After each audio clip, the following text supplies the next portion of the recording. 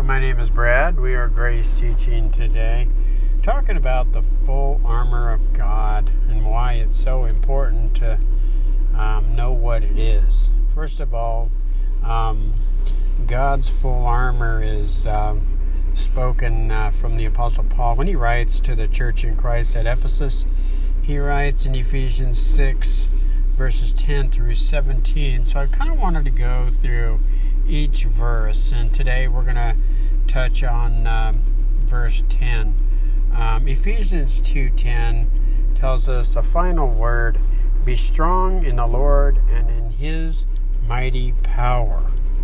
And so what he's saying here is, first of all, that Christ is our power, okay, and He is our strength. The Apostle Paul gives a warning to the body of Christ. He says, don't think that you are stronger than yourself, than you think, don't think of yourself any higher than you ought to think. And so what he's basically saying there is, don't think that you are the strength to your Christian life. There's many of us out there that began thinking that we had to do for Jesus.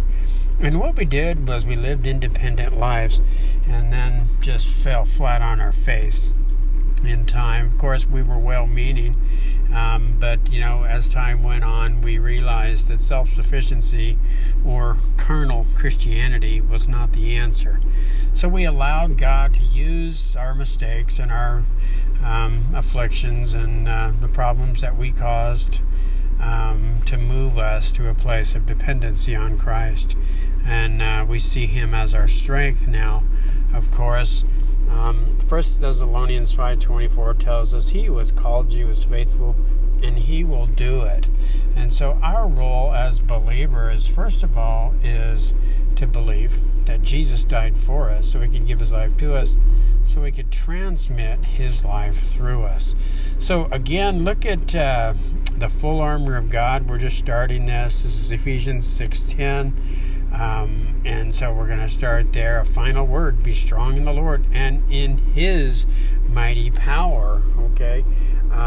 Again, the Apostle Paul, I'm going to close it with this. The Apostle Paul says, now to Him who is able to do more than we can ever ask or imagine, according to the power that is at work within us. Okay, so He is willing, as we are available, for Christ to live His life through us today. God bless.